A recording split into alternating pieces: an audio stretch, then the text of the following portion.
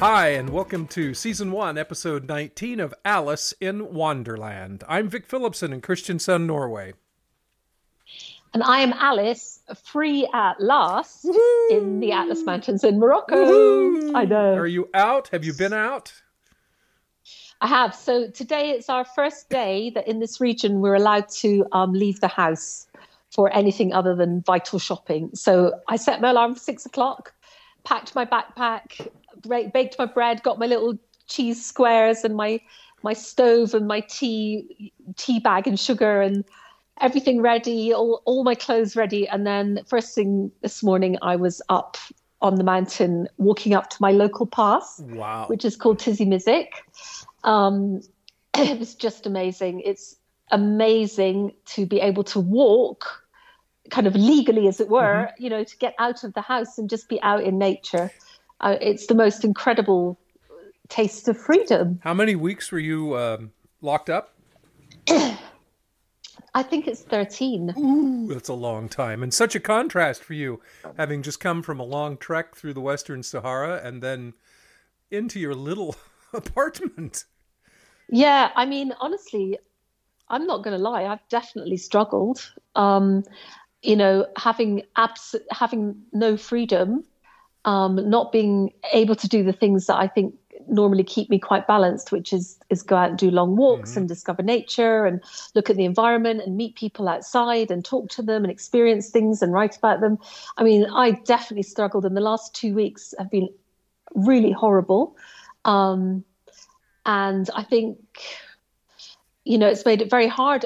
I think genuinely I'm reasonably a positive person, but I think also there's a place to just acknowledge that some things are just not good, rubbish. They're awful. And being incarcerated for 13 weeks has been very, very difficult. I'm sure it has been. I'm sure. I've got that off my chest. I feel better. Good. And tell about being out. Yeah. Is it still spring there, or is it sliding into summer? No, we're already in full summer here. All the trees, all the blossoms gone. Oh yeah, we're definitely in full summer. Really, it's not baking hot, so it's not quite thunderstorm season, although it will come soon. So it's quite interesting going out. So the very first thing I noticed, because today is our first day, and in Morocco, it's only the cities are still under strict lockdown. Mm-hmm. So because the number of cases went up in Marrakesh and in Casablanca, somebody died from COVID. And 100 people went to visit, as is the custom here, and there was another cluster. Oh, no. That's one of the stories that's being told. Whether it's true or not, I don't know. But because the cases went up, all the cities are still under strict lockdown. But areas like ours, we've never had a case within 40 miles.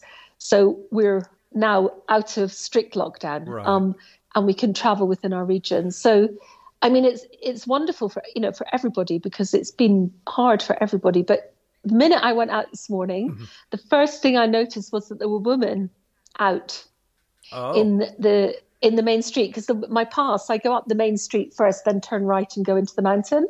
And so I met 4 women were the first people I saw. 2 girls, one from actually my neighbour's daughter and her auntie, who's about 12, because the generations are close kind together. of mixed in here. Yeah. And she went, yes, I know I'm a very young auntie, but I am an auntie. And then as I was walking up the road, and they were going off to do some sport, actually, the pair of them, they had the little runners on, and they were probably ages 10 and 12. And off they were to do some sport. So they were running off up the hill. I couldn't keep up, not with those long, skinny legs. And then the next 2 people I met were 2 women going down to the pharmacy. And I said, oh, I hope you're not sick. And they were going for diabetes. There's a lot of diabetes here. And that was honestly because all through lockdown, it's only been men doing the shopping for the household, which is normal here. Right. The men do the shopping. Right. And so I've hardly seen any other women except for in the Doha. So, that was my first indication that things were going to be different. And then just on the way down, I've literally just got in the door. So on the way down, as I walked through the town again, the village, I can hardly call it town. I mean, it's crazy. How many people live in your town? How many people live there? I have no idea, because it's quite a scattered community. I really... Is it more than 120? Absolutely no idea. I think so. Oh, okay. Yes, I say that because we're 20. My town was 120 people where I grew up. So anything bigger than 120 is a town. Oh, okay. Yes, I can. It's definitely bigger than 120 because I can see 10 houses out my window, and there's usually more than 12 people per house. So, but when I walked down, what struck me was the shops. There's still only very few open. Some of the usual ones were closed. Actually, two of the kind of what we call hanuts, kind of like general stores, were shut, which was annoying because I'd waited till the last one and I wanted some milk, so I haven't got any. And then a couple of because a lot of the shops here are for tourists, for internal and external tourism. And then I saw one shop that sells rugs and things like plates, and they had all their rugs outside airing in the sun. So obviously getting ready. So, but there's still not lots and lots of people about. There were a few groups of men all sitting like in the shade on the way down, just obviously glad to be out. And the police passed me. They were patrolling. 3 of them in their Land Rover with their mask on. And they were like, "How are you?" Because I've seen them before, and I'm telling them that I was really missing getting outside. They were like, "How are you? How are you?" And I said, "It's our first day of freedom." And then we all went, "Alhamdulillah." And everybody was happy. So spirits are a bit higher. Oh, that's great. That's great. Yeah. Sounds like Mr. Rooster is also very happy there in the background. Yeah. He's having a great time. Mr. Rooster, he is. Well, he's got about 8 lady chickens waiting for him down below, scratching around in the cow dung. So he is a very happy man. Yes. When you say there's a lot of diabetes there, that doesn't seem like that would be. I mean, we associate that with a Western diet with French fries and Coca-Cola. That's not. I know I think people here, a poor diet here is very. So there are a lot of people who are not at all rich, so they can't afford protein, for example. Right. People do not have rich protein diets, and they don't. People eat vegetables, of course, and fruit when they grow them, but again, people don't eat very much, and they eat a lot of the basics, which is sugar in the tea and bread, and that's the staple diet. So there is a lot of diabetes here. I mean, I don't know the exact reason, and it's something I ought to look into actually, but there is a large amount. I would never have guessed that. That's really surprising. Yeah. I know, it is surprising. Yeah. And, people just have to but people do, if you see how the tea's made, for example, which is one of the staples here, I mean, it is really, really sugary. So, that's one thing. Yeah.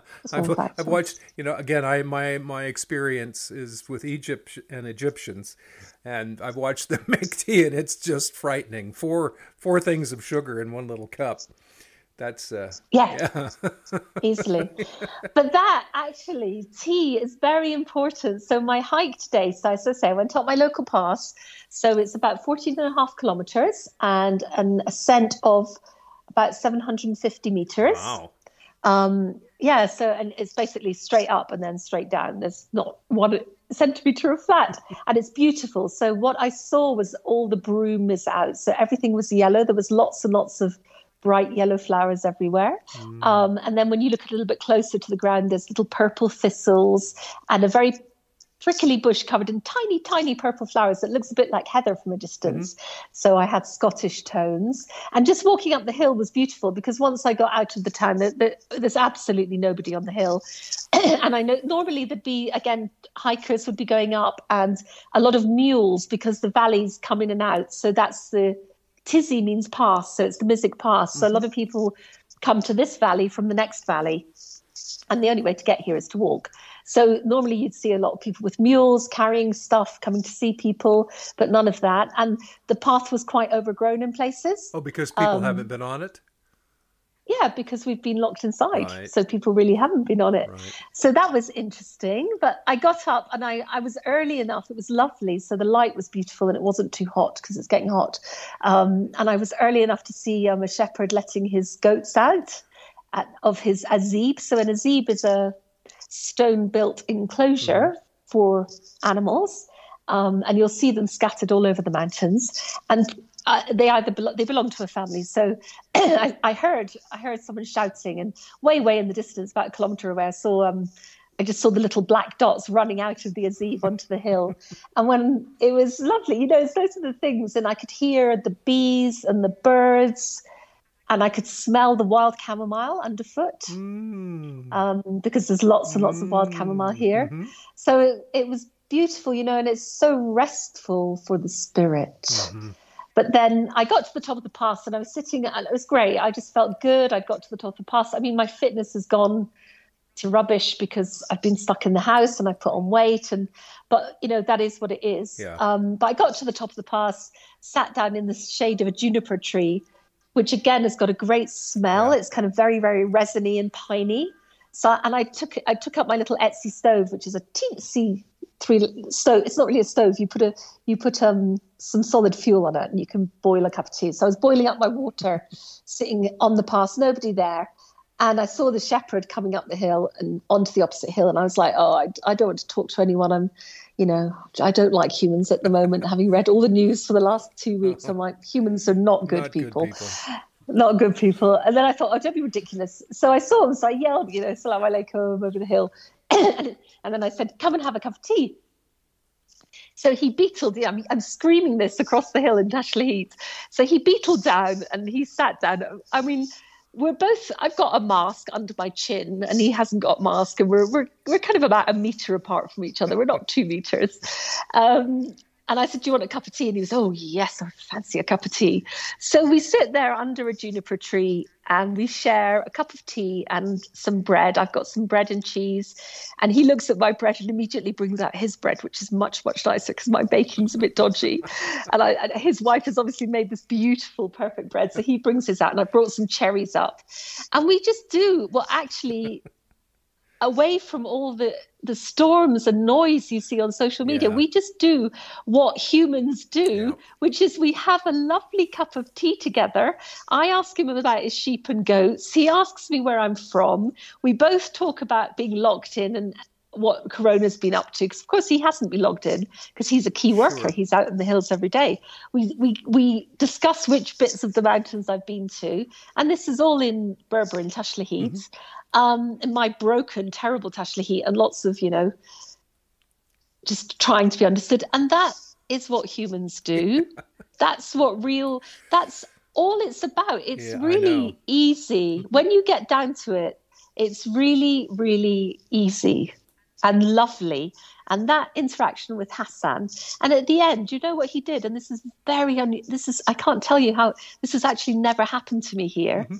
And I don't know if it's because all of us at the moment in the world are feeling so kind of underlyingly stressed and upset by what's going on by Corona in different countries, obviously by what's happening in our cultures. We see what's happened to George Floyd, which is so awful. Mm-hmm. But generally, I think there's an anxiety. People are worried about jobs and money and so on here, and sickness. And we'd had such a nice time together that as I stood up to go, he grabbed my hand. You normally you shake hands and then put your hand on your heart. He actually kissed me on both cheeks. And honestly, I know you're not meant to approach in Corona, blah, blah, blah, but it was so nice. I'm sure it was. It was just that lovely thing of recognizing that we're actually, humans. Things are really difficult and that we're just two humans in the middle of it. And it's never, ever happened. I mean, because here it's not normal for that to happen at all. No. So it was absolutely lovely and just... It's very sweet. I don't know. Very sweet. It was a really genuinely, it was one of those moments when two people in the world just exchange a bit of pleasantness. And I think that's what's of value, really. Well, I think it's great then you hollered. It would have been, yes, you'd have really missed something. I would have really missed something, and it really touched me. And I really would have missed out. So again, that's another thing. I think when we're under a lot of pressure, or maybe it's not everybody, but when we're under a lot of pressure, or, there's a lot of noise and there's a lot of aggression around, it does make you go into your shell a little bit. And actually, then you do miss out. Mm-hmm. Whereas if you just reach out, usually something good happens. Yeah. Speaking of reaching out, what about your region? You say you're not allowed to leave your region. How is that defined? Is it a state, or is it you're probably not allowed to drive into Marrakesh? No, well, Marrakesh is still a. So what's happened is the Moroccan government's been very clear. It's quite simple and it makes sense to me. I mean, I'm not an expert, but it really makes sense. In the areas where there are, if you like, hotspots, they are still under strict lockdown. They are not. They're under the same rules. They can't leave the house unless they have to. They're under the same rules. Right. And they're coloured in red on the map, and there's a map available to everybody, so you know exactly where you are. They're in red. So, for example, Casablanca, Rabat, Tangier, Marrakesh, as you'd imagine, they're all red. I'm in Al Haus province, which is a very big province, actually, and which starts from just outside Marrakesh and stretches into the Atlas Mountains. And it crosses the kind of Great Plain, which lies between Marrakesh and the Atlas.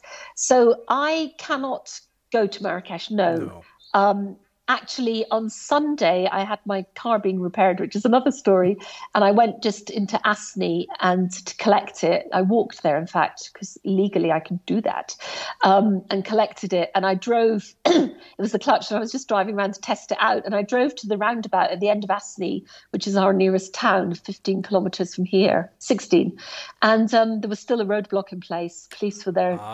Everything's blocked off, so you couldn't go to, and that was on Sunday. I don't know what's now, but you can travel within the province. Some people understood the government decree to mean that you could travel between green provinces.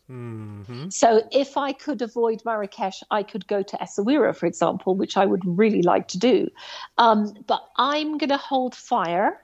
I've got, the joy of I need to get my fitness back. I need to get my head straight. Right. So I need quite a few days just out in the mountains, just putting the miles in, and definitely, as I say, just trying to get my head straight. So I'm just going to stick with that at the moment. I also want to backtrack a long way to something you said very early about not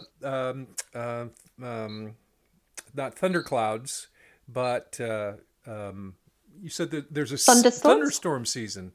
Is there a season there for where you really get bad storms? July, August, really, kind of end of July, beginning of August, we tend to get thunder and lightning storms every day at 3:00. Every day? With some rain. Well, there was once, the first summer I was here, it was every day at 3:00. It was really very regular with some rain as well. I mean, obviously it depends, but you can get quite bad storms here, yeah. Do you get hail? Oh my goodness. One of my friends on Facebook sent me pictures. They had hail in Fez last week. Really? Okay. Yes. Yeah. Extraordinary. Huge. I mean, great big golf ball sized hail. So yes, we do. I mean, here, I haven't seen it. I've only been in the mountains, constantly for 2 years. So possibly, I'm not sure. So it's not until later in the year that you have to worry about big storms. A bit later. That must be exciting if you're on a long walk and you're up in the hills and the big storm rolls in. No, the mountains here are so dangerous. Honestly, they're so, is the word friable? They're so fragile. They say here, matar khatar, which rhymes beautifully and means rain is danger. Because what happens is you'll get rain and then you'll get huge floods, flash floods.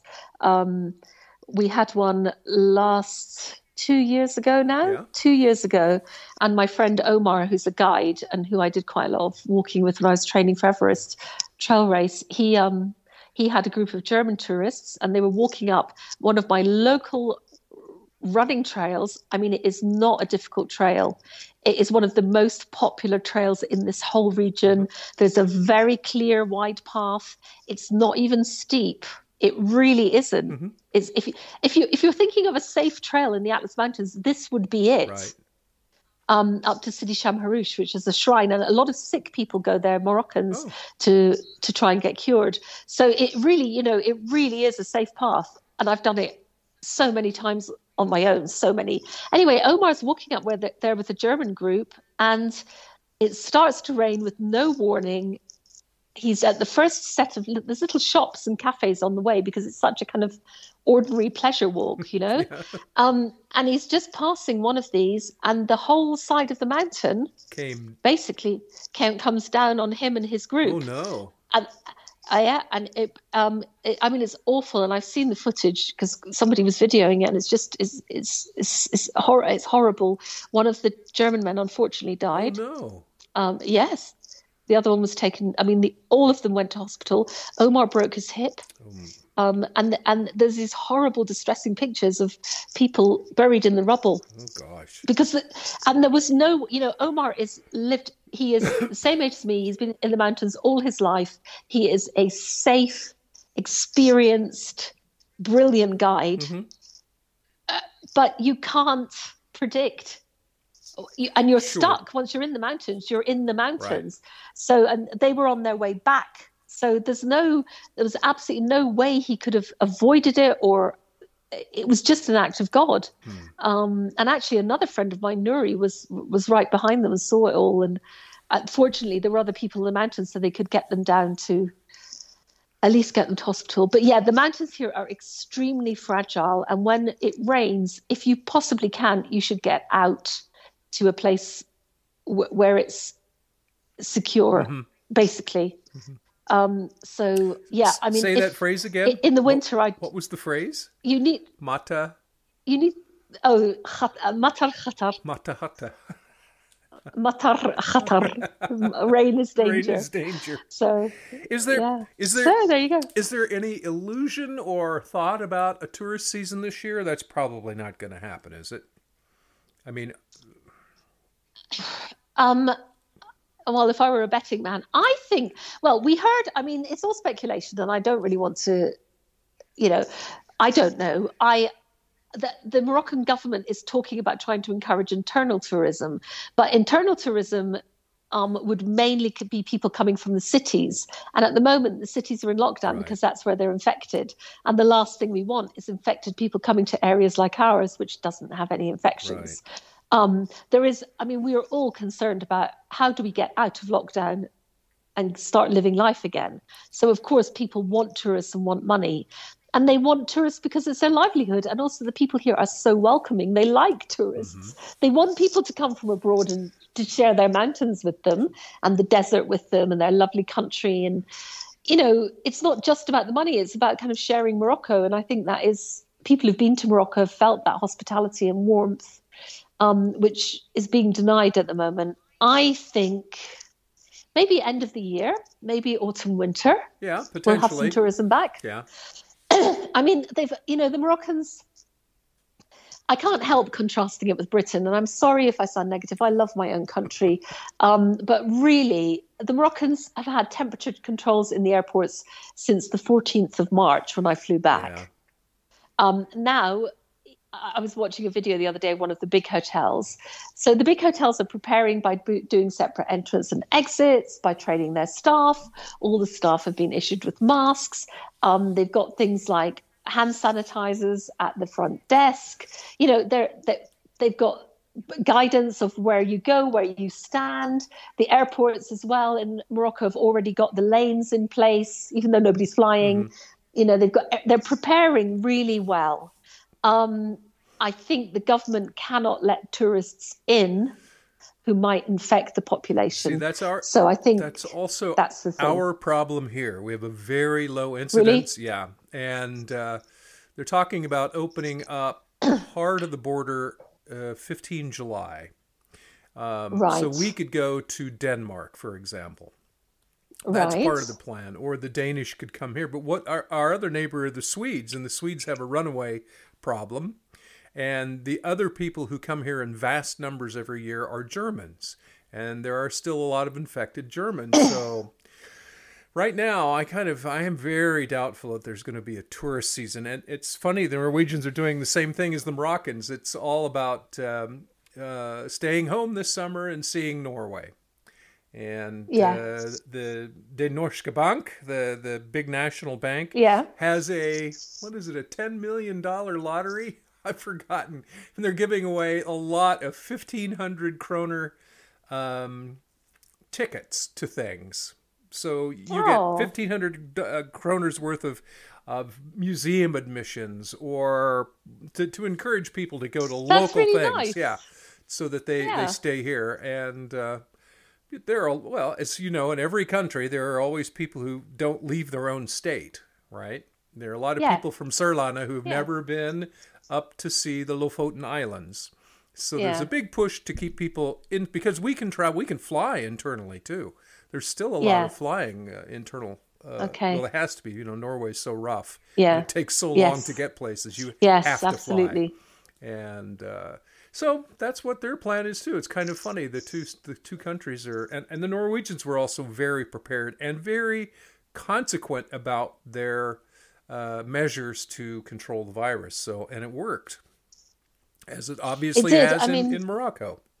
It hasn't. I mean, poor old Sweden, because, you know, I think we were all looking to Sweden and rather hoping it would escape, and that would give some credence to the, you know, herd immunity theory, but it hasn't worked. Not at all.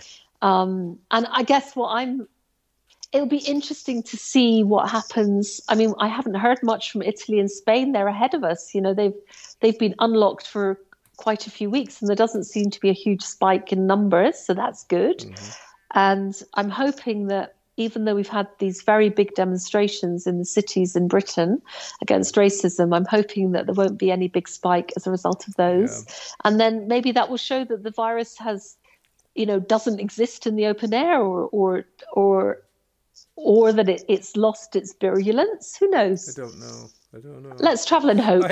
Let's travel and hope. You know, the Swedes and the Norwegians have a kind of playful animosity between each other.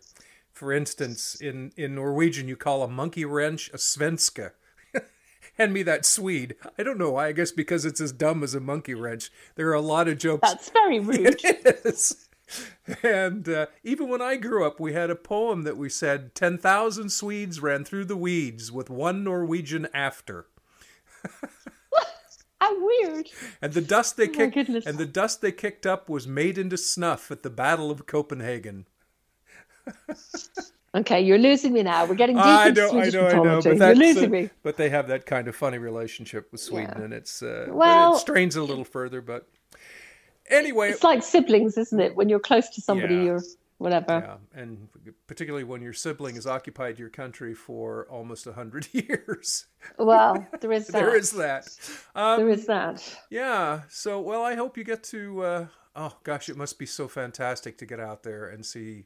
I mean, it was absolutely amazing. I thought about you a lot every morning when I'm out with the Rockster, and we're heading over the hills and watching the sun come up, and you're in your. Yeah. No, it's been the hardest thing. I mean, but it's over now. We can get out and walk about. Good. So I'm not going to dwell on it because it is over, and that's a good thing. But it has reconfirmed to me that, personally, being confined in that way, I have found it extremely difficult. Right. You know, I'd already changed my life so that I didn't spend it in houses and in offices. So I've never been in a place for this long. And it brought back horrible memories of being at boarding school, to be honest. I hated boarding school and I knew lovely people there, but I did hate being imprisoned, and that's what it felt like. So I'm like, I'm so glad to be out. Anyway, I'm out, and I'm not going to moan on about it any further. No. I do want to tell you one funny thing though that made me laugh yesterday. So yesterday's our last day of incarceration, and I had to get some more gas for my hot water. My 4-pound gas bottle has lasted me for the entire lockdown, 13 weeks, because I only turn it on to have a quick shower. So I've been very frugal. So anyway, it ran out. And for the last 3 days, I've been boiling up a kettle or having a cold shower because I'm too lazy. Because you have to walk down the road and you have to get it done and you have to undo it anyway. And you have to unscrew it, which is very difficult. So I needed to unscrew my gas bottle. So I went to my neighbour Fatima and said, Fatima, come up and unscrew my gas bottle. So Fatima comes zipping up. First of all, she does a tour of my little garden on my terrace, my basil and my rocket and my marigolds, and we explain. And then she whips out, she says, oh, do you mind if I just have a couple of basil seedlings? And she whips out a couple of basil seedlings and secretes them in her bosom. Then she unscrews my gas bottle. Meanwhile, 3 of the kids have infiltrated. Now they're all about 2.5. And Uthman, who's a little boy, little gorgeous little fat boy, I love him. He's so squeezable. He's like, Alice, look at me. And he's showing me how he can now do cartwheels because he saw that I liked him ran doing cartwheels. He's like, look. And the two little girls are just pootling around in my shoes. I don't know, looking at something. Then I have to carry the boot. This is what it's like living here. Then I have to carry this big Calargas thing down the hill, which is very steep and rough. And I'm halfway down when my down the hill neighbour sees me and comes running up. His son he's about 18, comes running up and grabs it off. He's like, no, you can't carry that. I'll carry it. I'm so grateful. Goes down. The lorry is at the bottom. The lorry that brings the gas bottles, and they're just chucking these great big gas bottles onto the road, which I'm always worried they're going to explode. But and there's a huge racket, and the man's got a huge moustache, and he's very big and burly. So he takes my money. I get the full bottle. My lovely boy is running up the hill with it as I pant up behind him. Then Fatima comes down and she's got more bottles for her house. So then we have this huge kind of like flurry of bottles going down and bottles going up, and we're all carrying, and they're quite heavy, these bottles, carrying them down, carrying them up. And then I get to the bottom again with a new gas bottle for Fatima, and there's the Hajj, her husband, in a truck, and he's unloading massive sacks of flour, really heavy. And these are the sacks, because what they do here is they gather the wheat and then they wash and dry the wheat in the courtyard outside my window. And then they take the dried, cleaned wheat to the local mill Right. to mill it so that they have their own flour. They don't buy flour, they make flour, grow and make flour. So he's coming back with his big sacks, and I mean big sacks of flour. And I say to him, Haj, no problem, I'll carry one up. And he goes, it's really heavy. He's like, leave it, we'll do it. I'm like, no, equality and all that. I said, I'm very strong. I'll carry this sack of flour up. Oh my goodness. Oh my goodness. It was so heavy. I was sweating. I was like dripping onto his flat. I was making pastry with my sweat.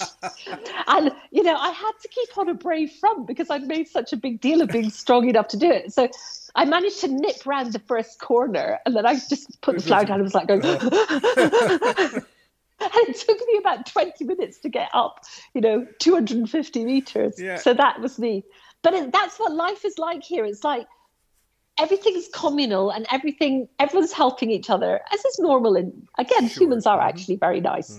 But it does make me laugh because it's not just, someone doesn't just come in to help you with something, then all the kids come, then you have an inspection of your terrace, then everything becomes a story, which is lovely.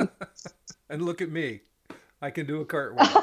That's great. And look at me. And he can on his little stubby legs, bless him. Alice, we are closing in. Well, we have passed the magic 30-minute mark. Is there anything? Are you going to cut out my gas story? No, of course I'm not going to cut quel disaster. No.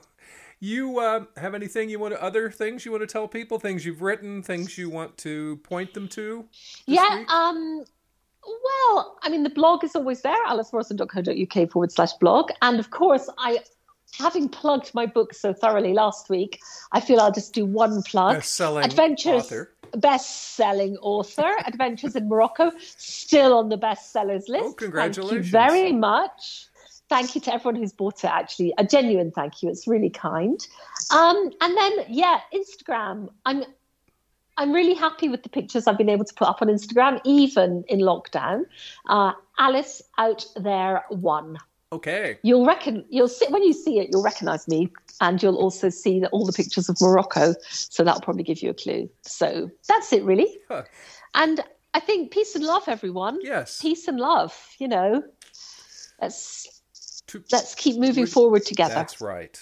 All right. Well, on that very positive note, we'll say goodbye, and until 2 weeks from now. Okay. I hope to be back on full throttle positivity and no more. I feel I've moaned on this podcast. No more moaning. No moaning. Not moaning. Yes. Just reporting. Keep well, everybody. All right. Stay safe. Okay. Bye, Alice.